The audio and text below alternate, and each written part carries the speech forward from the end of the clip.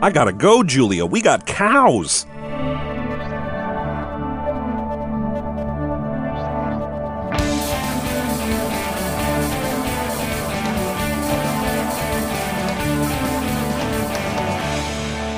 It's time for Cool, Weird, Awesome, a podcast that is not just going to blow over.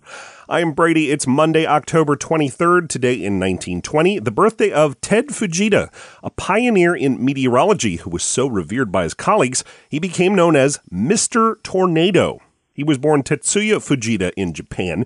His formal training was in engineering, but he was interested in many fields of science, especially the science of storms. And Fujita had a knack for spotting details about those storms, particularly tornadoes. He found really useful details that had often been hiding in plain sight.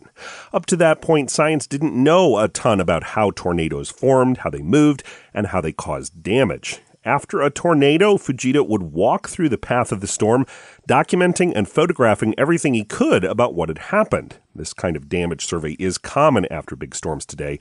It's actually work that Fujita first did in Japan in the aftermath of the atomic bombs of World War II. In studying storms, Fujita solved a lot of mysteries about the conditions that led to tornadoes and about the elements of a tornado, like how many tornadoes actually have more than one vortex. This work not only gave us new insight into tornadoes, it gave us new language to describe them, too. If you've ever heard someone talk about an EF5, that stands for Enhanced Fujita Scale. And Mr. Tornado kept making important discoveries. Later in his career, he discovered the weather phenomenon known as microbursts. They'd been causing some airplanes to drop out of the sky, but they were small enough that they weren't showing up on radar.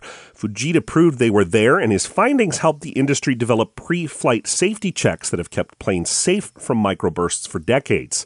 These discoveries were big leaps forward for pure science, but they were also really practical ones that saved lives and kept people safe in severe weather. And Ted Fujita was very proud of that. He said once after discovering microbursts, anytime he was on a plane, he would insist on going into the cockpits with the pilots. He said, quote, "I listen for that wind shear check and smile."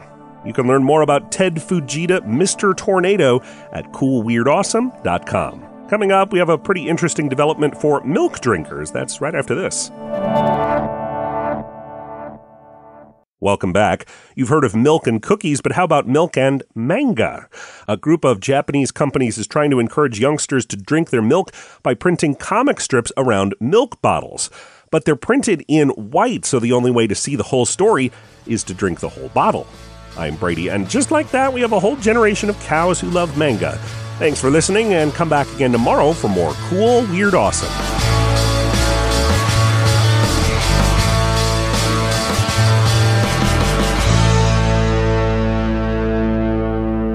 Another helpful Brady Carlson project.